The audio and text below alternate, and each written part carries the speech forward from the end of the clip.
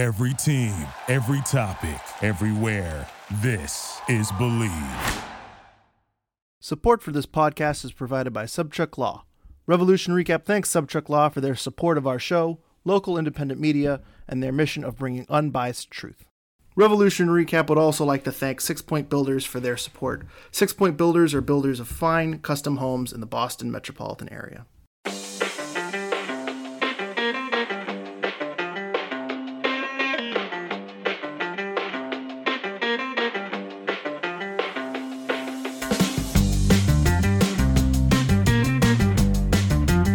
Welcome to a special episode of Revolution Recap. We've got an interview today with former Revolution defender Francis Okaroh, who was a two-time New England Revolution Defender of the Year, played for the Revs during their inaugural season, and won an MLS Cup with the Chicago Fire, as well as a U.S. Open Cup with the Chicago Fire. He is now the head coach of the Emmanuel College women's soccer team.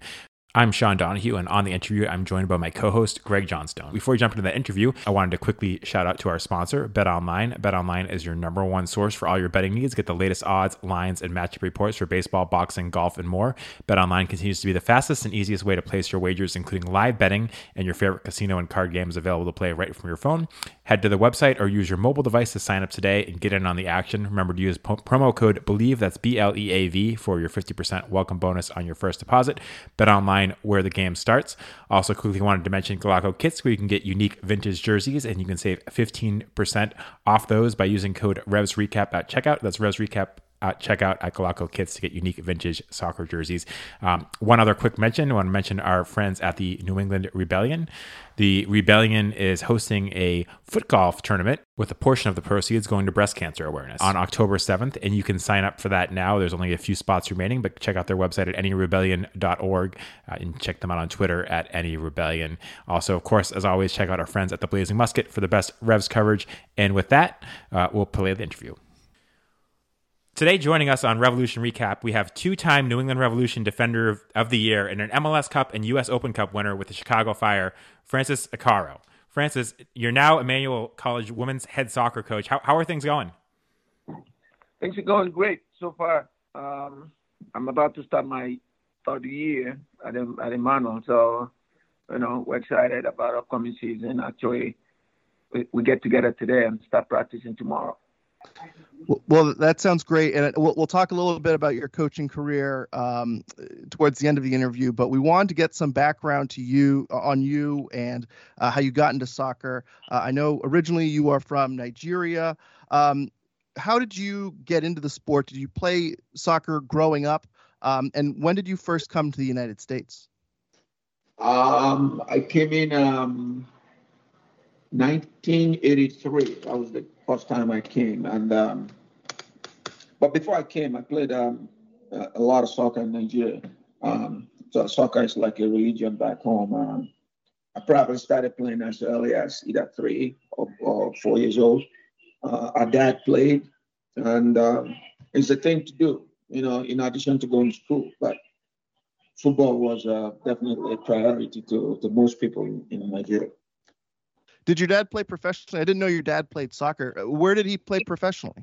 No, he didn't play professional. Then their day, the highest they played was in Nigeria and the national team. That was it.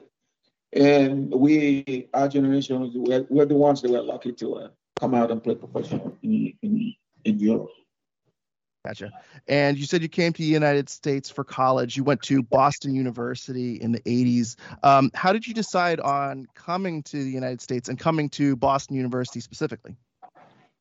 Well, I wanted to be a doctor. So New England, obviously, Boston in particular, is the mecca of medical stuff. So it was easy pick for me, easy choice. So I came here to do that, but unfortunately, which I don't regret, I couldn't mix that with football and missing a lot of practices because of lab and stuff like that. So I had to make a quick decision, but it wasn't a decision. It's just like transferring from here to here.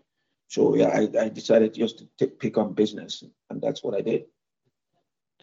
And at the time you were at Boston University, the North American Soccer League, they folded right while you were there. So it was kind of a downtime for professional soccer in the United States. You obviously had a very successful career at Boston University, but while all that was going on, what were you thinking at the time as far as playing soccer professionally? Was that kind of a thought for you? I know you said you went to become a doctor. Did you have any aspirations about playing professional soccer at that time? Oh yeah, so always was the goal. I when I was in school, I wanted to finish. That was priority one. And then knowing fully well there was no professional league ongoing, the next bet for me was Europe. I was gonna go to Europe.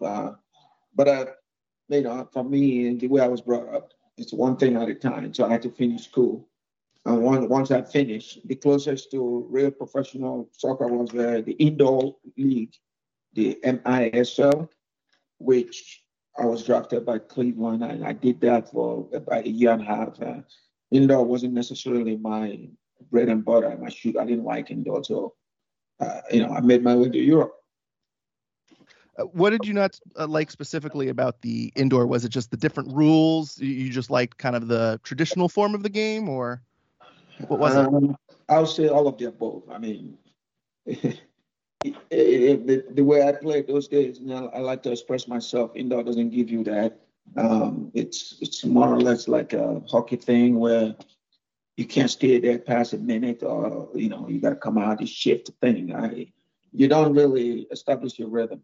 And so I mean, it's probably good for most people, but it wasn't for me. I needed, if you start a game, an outdoor game, you need about 10, 15 minutes to get warmed up, and then the rest you start going. But that wasn't the same rhythm or pattern when you do indoors.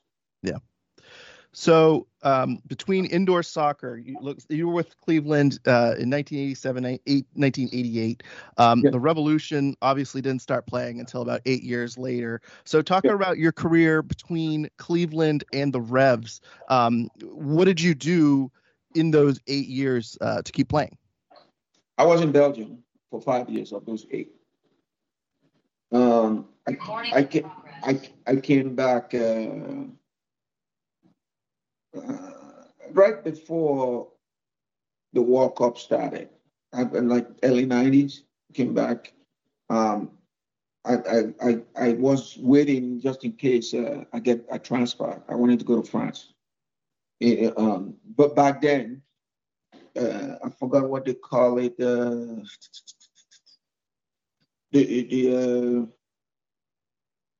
There was a rule then where either you sit out a year to get your freedom. I forgot what they call it. And it will come back to me. But I wanted to do that. If you don't come in agreement with your club team in terms of transfer, and if that doesn't work, then you sit out a year and then you move on. Boardman rule or something like that. The Bosman rule, yeah. Yes. So that was what got me to come back here, because my team wouldn't compromise or accept the transfer situation. So that was that. So when I came back here, it was time for World Cup. 93, they started assembling the national team. I wasn't a part of it until I got injured. And then obviously 94, it started here. And I know you played for a few teams before the Revs as well. The Lowell Blues, the Boston Storms, the Cape Cod Crusaders. Talk about those teams and kind of the level of play, because obviously that is all pre-MLS. Right. What was your experience playing with those teams? Oh, it was awesome, especially the Laza League. But Laza League was the equivalent, in relative terms, the equivalent with the MLS right now. It was the only outdoor league that really mattered in the country. You got them all over the place, and you get a lot of former players, that were in it. So it was a strong league, and I enjoyed it because, obviously for the competition. But by no means was it exactly like MLS. I'm just saying that That's all we had then. So it was our version of MLS.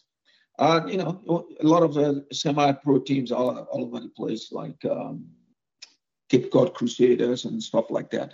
You know, but you know, it's just for us to keep ourselves going until something bigger comes up. And how did the opportunity to sign for the Revs come up? Obviously, you weren't part of their squad at the beginning of the season, but I believe you joined in July. You were playing for the Cape Cod Crusaders. How did they find you? How did that interest come? Well, it wasn't really finding me. They knew who I was, but because I sat out for almost a year, they wanted me to train with Cape Cod so that I can get my fitness up before I could join.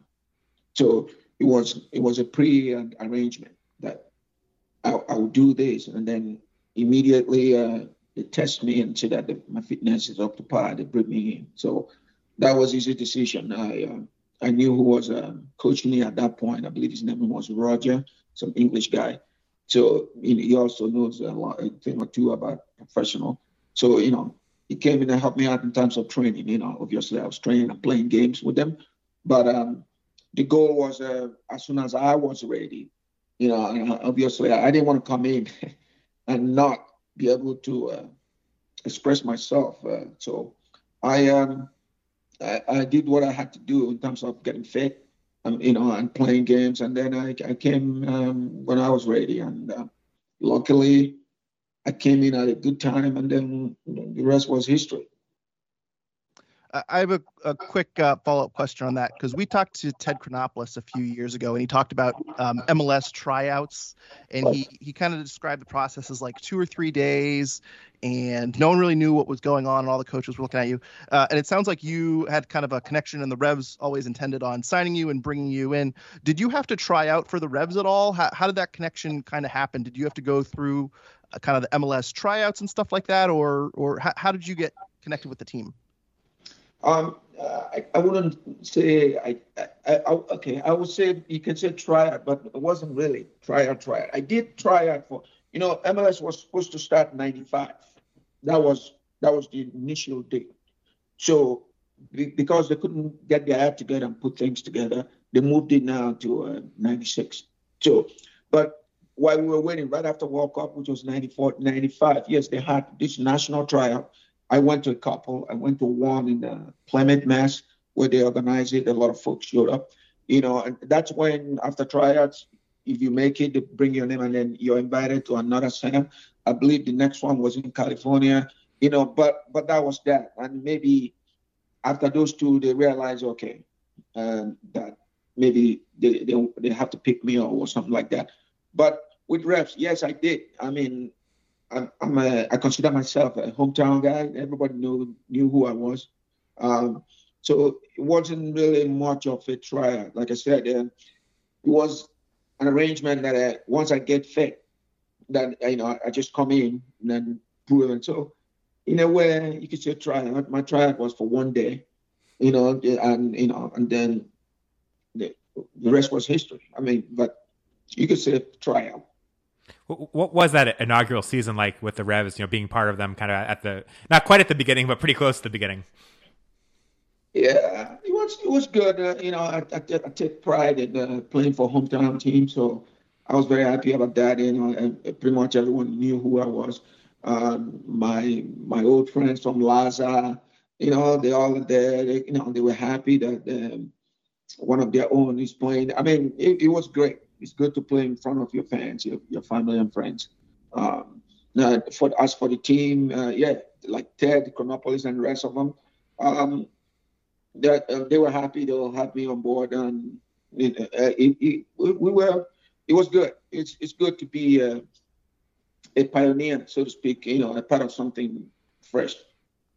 And just a couple of years ago, Frank Stapleton came out with an interview where he kind of didn't seem to be too happy with how that first season went for him, and talked about having clashes with Alexi Lawless a lot that first year. Do you recall any of that?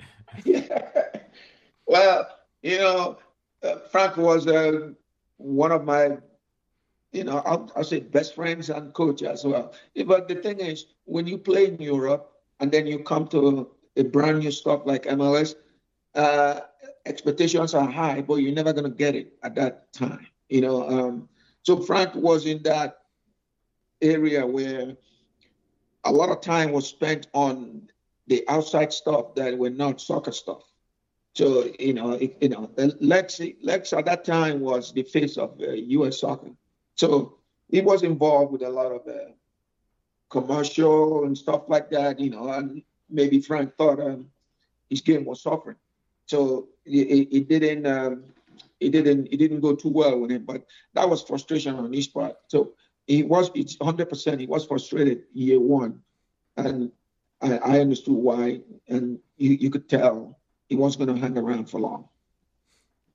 And the Revs finished last in the East that season. It seemed like it was a little bit of a difficult year at least for Frank. It was a little bit of a difficult year. Was that a difficult first season for the team? Kind of with how everything went. Was there any more clashes in the locker room with other guys, or how was that first season? Yes, it was a difficult season, but it wasn't infighting, so to speak. But what it was for me, the way I figured it out was there was an imbalance on the team. It was a brand new league, and the goal at that point was to get the league going. So you probably had some players that probably didn't belong there, and then you have a lot of players that belong there. So you're just looking for that balance, and for anything brand new, you're gonna go through the testing period, and it wasn't only refs that were having a problem year one. You had other teams. Guys like DC United, they were stacked. They got themselves all the guys that played for Bruce Arena. So it was easier to get that going. LA was stacked. So it was what it was supposed to be. A fresh league. You're gonna go through your growing pains. So I consider those as growing pains. But I mean, right after year one, year two, everybody knew exactly what to do, and things changed. And how did you get the nickname The General? I know you were called that when you were on the Revs. I don't know if you had that nickname before that or if that came during the time with the Revs. No, it came with the time when I was with the Revs. I mean, the name probably, what I was told is the way I played, and I try to I control things and I help out, and I guess that's what generals do. So I forgot who, and they started calling me that. I said, okay, I'll go with it. You played 121 games in MLS, never scored a goal, but I know you participated in at least one of the crazy old shootouts that the league used to have. Do you remember playing in those shootouts when the league didn't want to have ties? And what were kind of your thoughts on the old MLS shootout versus the traditional shootout that we generally see now?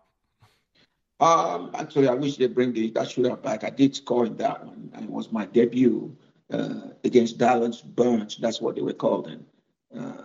And it was right here in Foxborough. We had a little rain delay.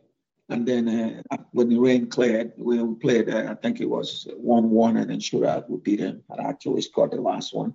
I like that because it obviously excites the fans. And the excitement, and I believe it's 5-second rule and stuff like that. I mean, it was good then. I wish they still had it, because then teams won't play for draw. How did things change during the second season when Thomas Rongen took over as head coach? How was that kind of compared to the first year? And obviously, made the playoffs that year as well. Well, yeah, like I said, you get that, and then you get some better players in. So the dynamics started changing. Thomas Rongen also, he knew the area of football in America. He knew that because he was just coming from Tampa, I believe. So if there was a lot of familiarities, he knew the league. Not that Frank didn't know the league, but Thomas was involved with many aspects of the previous leagues as well. So yes, well, we got some, better players, a few veteran players as well that were good.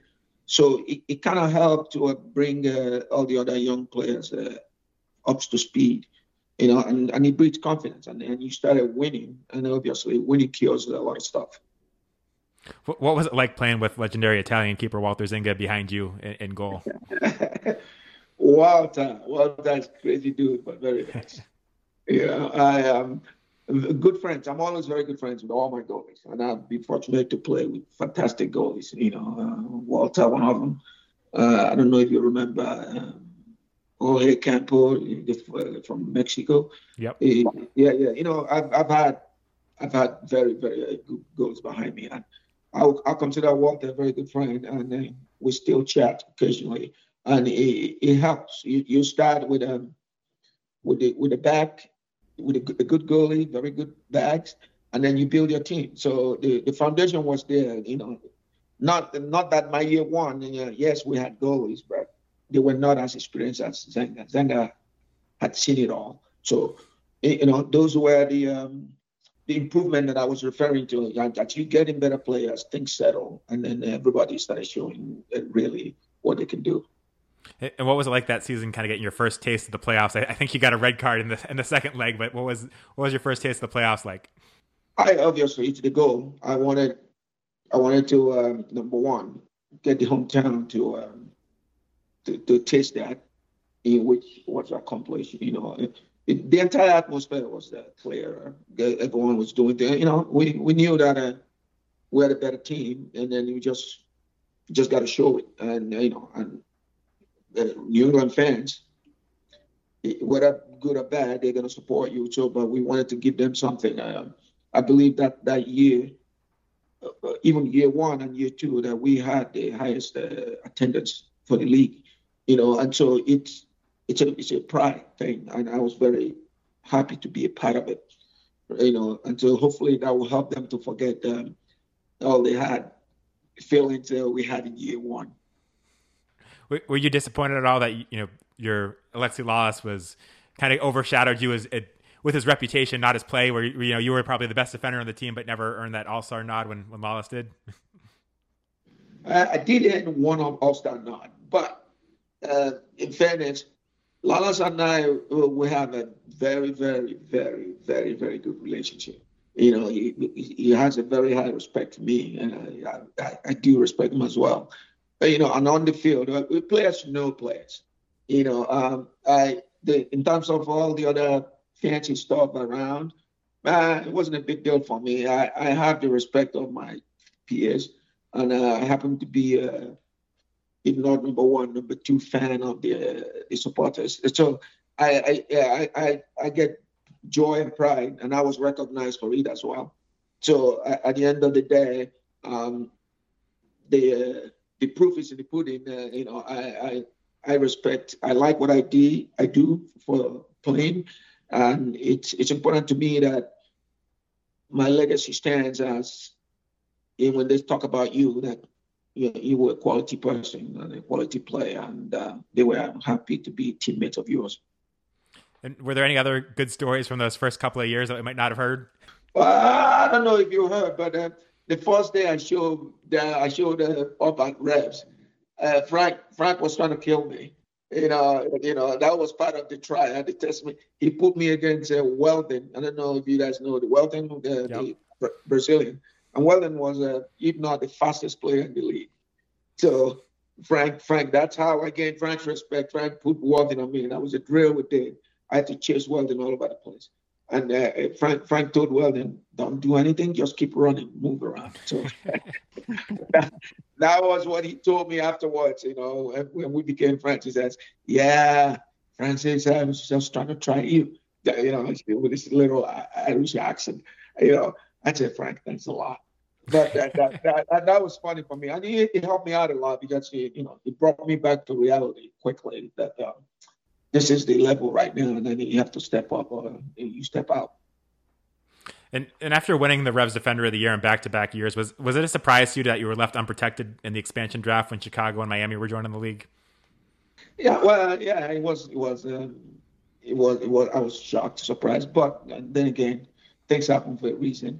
I believe that when it's your time, it's your time. So they left me unprotected, but which I found out maybe a day.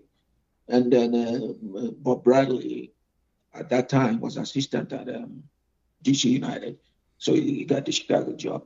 Obviously, I've played many times against Bob Bradley, the Revs and DC United.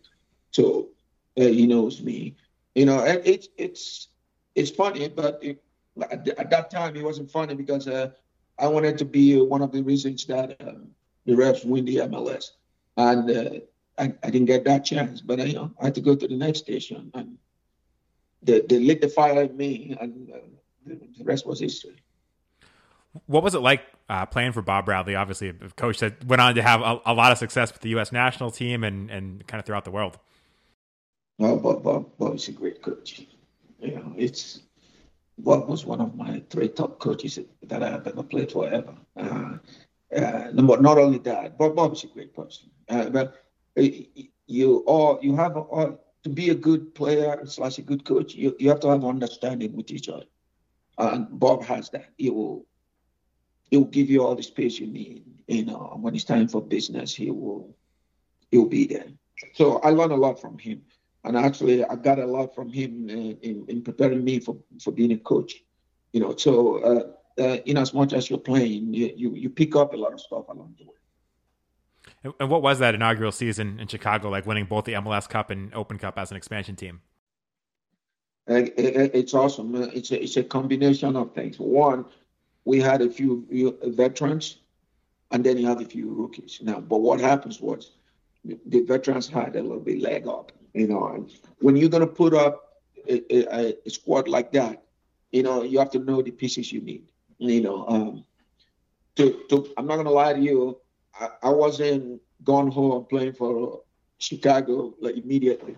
It took some time to convince me because I didn't want to leave my hometown and stuff like that. But when I did, it was 100% push forward. And right away we played. We had in the beginning, Bob wanted to play this formation 3-5-2, but if he didn't get me there, he was going to play 4-4-2. So it all depends on personnel. So once I said yes, and that's what we're going to do, and then we get another rookie and then a veteran as well. So it was awesome. I'll never forget that experience as well. And I heard when you guys won the Open Cup trophy that the trophy fell apart and you ended up running around the pitch with the top of the trophy on your head. Can you tell us about that? Yes, a lot of people didn't know this. I played with a broken rib for about 80% of the season. And we were playing Open Cup. Actually, it was in New Orleans against Dallas. And obviously, I was a slight tackle to make a tackle to save a goal. And my goalie at then is Zach Taunton. If you know anybody that knows Zach is a big load, and Zach, all those heavy loads, it was right on my rib.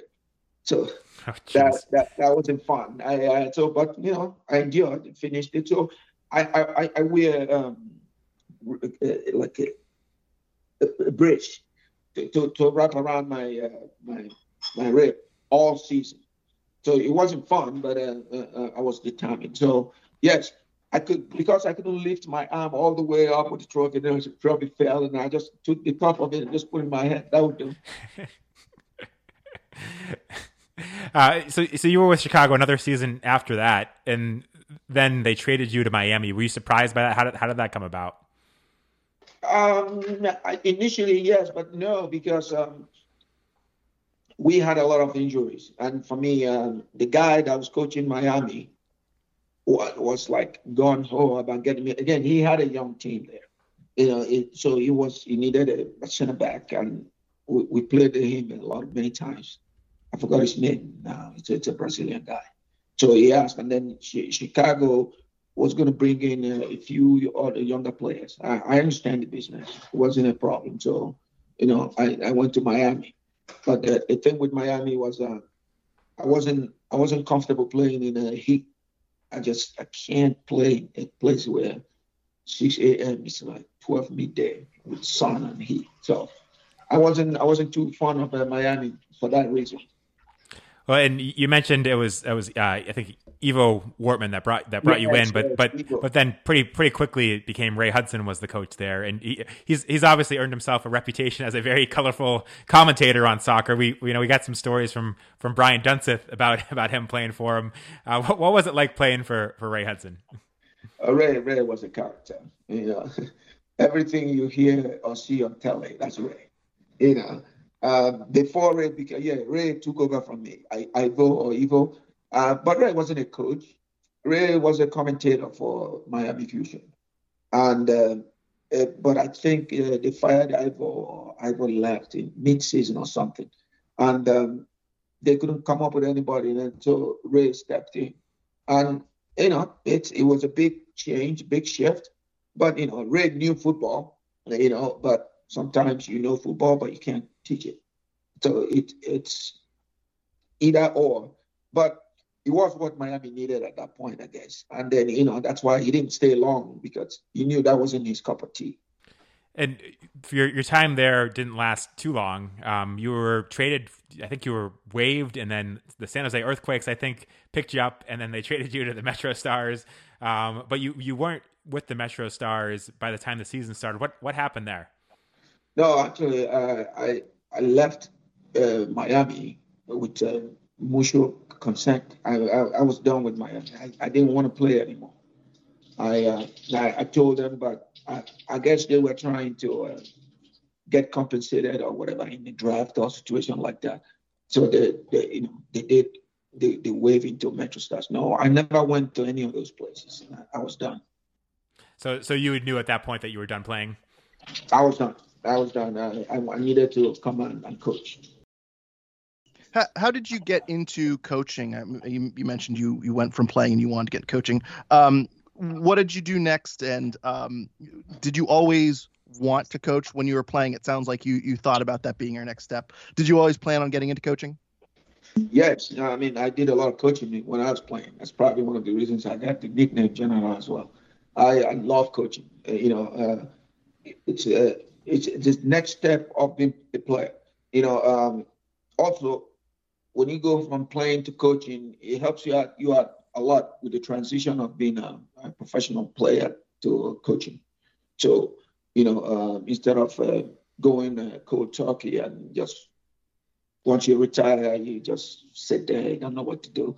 Usually gets people in trouble. So, yes, I enjoy coaching. I think it's another aspect of the game that some of us didn't know existed because you were playing. You're so focused on playing. But I knew I was going to be a coach. And you joined the Boston University coaching staff, I believe, in 2008. How did that opportunity come up, and what was it like returning to your alma mater? Well, the opportunity came up because I proved myself in the youth level. That's what I mean. I wanted to prove, not to me first, that I can coach. So I came back. I started coaching. I don't know if you guys know this club, Boston Bulls. At that point, Bulls was the big club, the 8 in New England. So I became a member of their staff. And then luckily, an old friend of mine, John Kerr, was also there. So, we put our heads together in terms of how we're going to run the men's side. And then I coached there for about 5 years. My record with them will be out there for everyone to see. And then while I was doing that, my old coach, Neil Roberts at BU, obviously was also involved in youth soccer. I believe he's a South Shore Blazers or something. We played each other a lot of times. So they realized, obviously, that I can coach. So, invited me back to join the alma mater, which I resisted in the first place because I didn't know how, number one, I feel going back to a coach at my alma mater right then. But he convinced me to, I came in, which was good because obviously it was my old stomping ground. So I enjoyed the experience. And when this experience at Emmanuel came up, it was no brainer. I have been coaching youth soccer. It feels like forever, So I took it. Yeah, and you mentioned you were at BU for a long time, and Yes. now you are currently the women's head coach for Emmanuel College. Yes. How did the opportunity at Emmanuel come up? Well, obviously, COVID ruined a lot of stuff. So there was a lot of gap in the transition. Manuel came up, number one, they posted the vacancy. I saw it, and I asked the men's coach there. It's Neil Roberts' son. His name is Dan Roberts.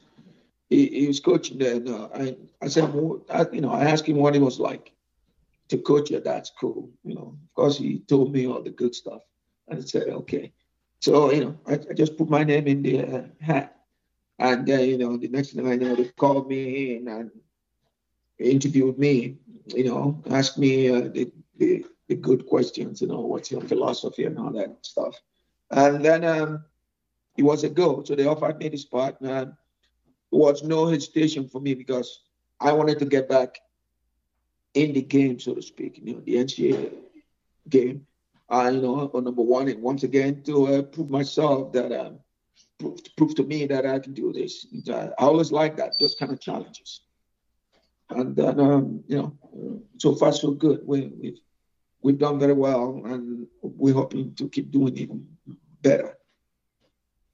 Yeah, and I see here on the website, just for context for our listeners, last season you went 13-3-3, including an in-conference record of 9-2-2, finishing third in your conference. So obviously you're making good strides and good improvements. What are your expectations for Emmanuel this season? They're very high. I don't want my opponents to know that we have a high expectation. But yes, we're very high.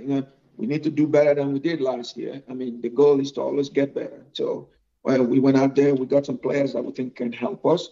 And tomorrow they're going to start showing their stuff. And God willing, no injuries. We should be out there as well. Competing with the best of them. Well, that's great. I have to ask too, do you still follow the Revs and Major League Soccer? And if you do, what are your thoughts about the Revs this season? I gotta be honest, I don't follow them a lot, but I've been to quite a few games because I bring I have a youth team here, youth club. It's called FC Blazers. So I bring them to the stadium, it's what they call Revs night, stuff like we get together. So I've done that quite a lot. I just did that in June or July this year. I'm trying to bring my girls, my college girls, I'm trying to bring them over. Hopefully this September, I bring them in for them to see the atmosphere. And then in terms of the team, most of the time that we've been there, they won. So I like the fact that they win when I'm there. And the other stuff I don't know. I think the league has gotten better. I think the league it's a little bit more equal now. It's not like one team always doing it. So it takes on it depends on who gets on a run and and the arrangement. And they have Bruce. I've known Bruce forever. So sooner or later they will get that trophy, which I know everybody in New England wants. I was just about to ask you too, how different do you think Major League Soccer is now from when you played with your time with the Revs and the Fire? You mentioned the parity and you think it's a lot more even, but are there any other major changes with the league that you see when you look at Major League Soccer now? Well, yeah, it's a lot of changes. So, for example, right now you have a lot of teams. Back then it wasn't, I think it was half of what they had now, but now it's a lot of teams. Now with that brings in better players, more players, better coaches, more good coaches. So that's why it's a lot balanced. Now I understand Messi's here. That was not the case back then. You've had many people come and transition to, but not to take anything away from my days. My days also had big internationals coming. We each each generation will say to you that their generation was the best thing since sliced bread. But for me, I think, I'm going to be fair. I think they have more players this day and age than last. But my time, we have a little bit better quality in terms of the maturity of the players. Another thing I'm curious too, because you've coached in college soccer, you played in college soccer, and your career obviously spans different decades. I want to get kind of the same kind of question, but instead of MLS, just youth soccer and college soccer. How much has it changed from when you played in the 80s to currently today? That's a very good question, because I'm in the business right now. It's changed a lot in terms of temperament, right? But way back in the 80s, things you say to them, you can't say now. The players will melt. I think back in the 80s, those players are a little bit more driven because we didn't have the choices. Like for example, in the 80s, we didn't have a professional league. So you had to make do with what you had. Now they got league everywhere, so it's a lot of differences, but now I guess more is better. Choices all over the place, but the disadvantage of that is it makes you not to take things serious. You take things for granted. Players this year and age. I don't know if you guys know the stuff about portal. In NCAAs. If a player doesn't start a game, they transfer. I mean, stuff like that. In the 80s, no. It doesn't work that way. You commit. You got to go fight for it. So that's a lot of differences. But this is where we are right now. So you have to learn as a coach to adjust. So I'm not coaching the way I coached in 2000, early 2000 now. They're different breeds. So you just, I'm in the women's game right now. I can't coach them the way I used to coach all my other girls' team. It's a lot different. Interesting. Very interesting. I'm curious too. Obviously, MLS teams too are starting to build their academies too. You mentioned you coach with the Boston Bolts too. Do you see MLS? I know they're trying to basically build their own pipelines from academies to second teams to the first team. Do you think that's a great sign and progress of the sport? What's kind of your thought about MLS kind of going into that space of academies? Oh no, it's a great thing, but that's just the beginning. It's like everybody talks about academy, and they want to tailor it like the academies in Europe, But when you say academy, you have to also back it up with funds, right? And you have to make it available for the ones that can't come in. That's a lot of steps. It's not just say that you're putting an academy together. Academy is meant to help the full team. I don't see that yet where a team, for example, a team like Revs, I'm just using Revs as an example. A team like Revs will say, oh yeah, we have about 6 kids coming through from the academy. They're going to be in the first team, stuff like that. And then not only bring them up, but you actually give the opportunity to show, stuff like that. Those are the steps that I feel that now that we established the academy, that's great. So what's next? Are we going to develop these kids to give them the opportunity to come through, and then when they come through, so they can perform and then keep the league better, not just to have expansion, but to keep the league better.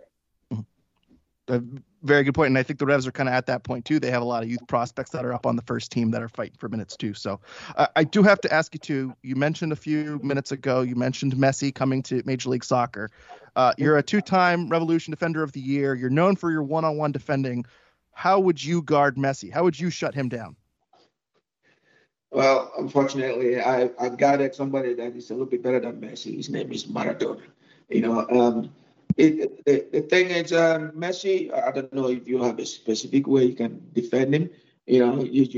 I personally, I think you should be on him before he turns on you. That's what good defenders do. If you let fantastic forwards turn, you're done. But again, it's not a one-man show.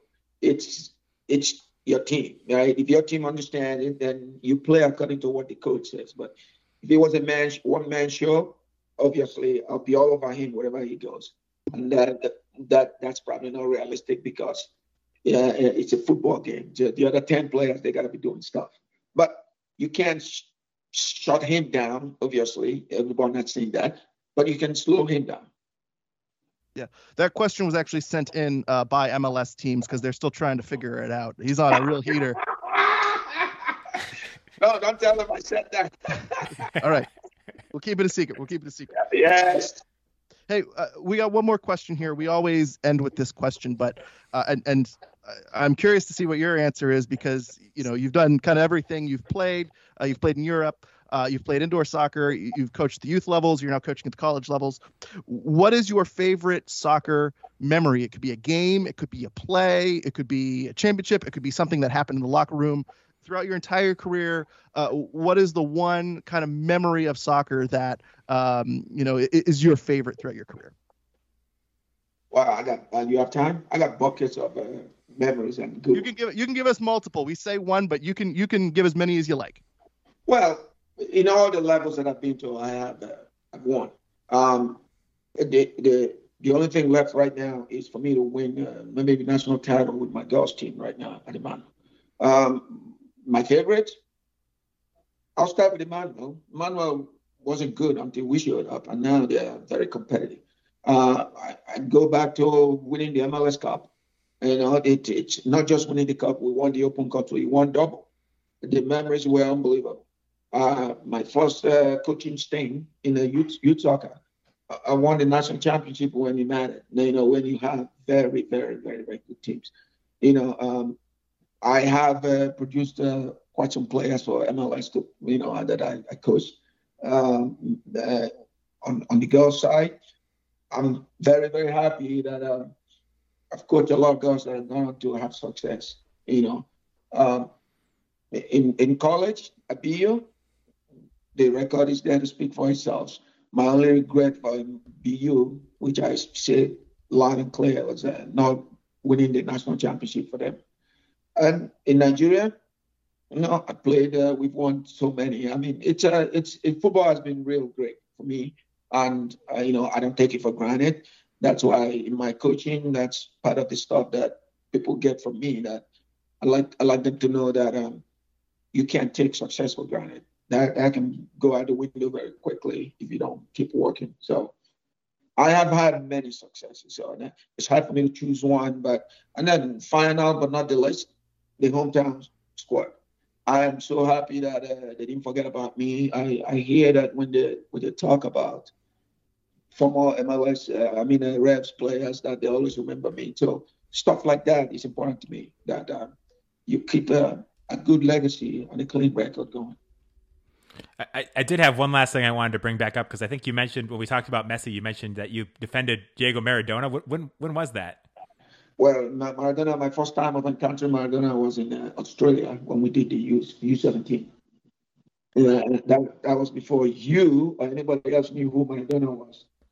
And he was ridiculous. And then I think Messi kind of tailored his game to Maradona. And they're very, very similar. Very, very, very similar. I think the only difference is that Diego is a little bit more stockier, but he's also a craftsman. So that was that. I caught him fresh when he was out of Argentina, looking to make a name for himself as well.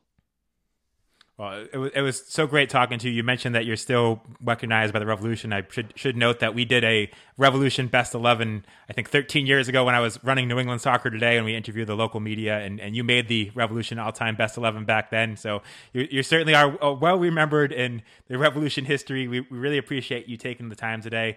Hope you have a lot of success with Emmanuel College women's soccer this year. Thanks so much, Francis.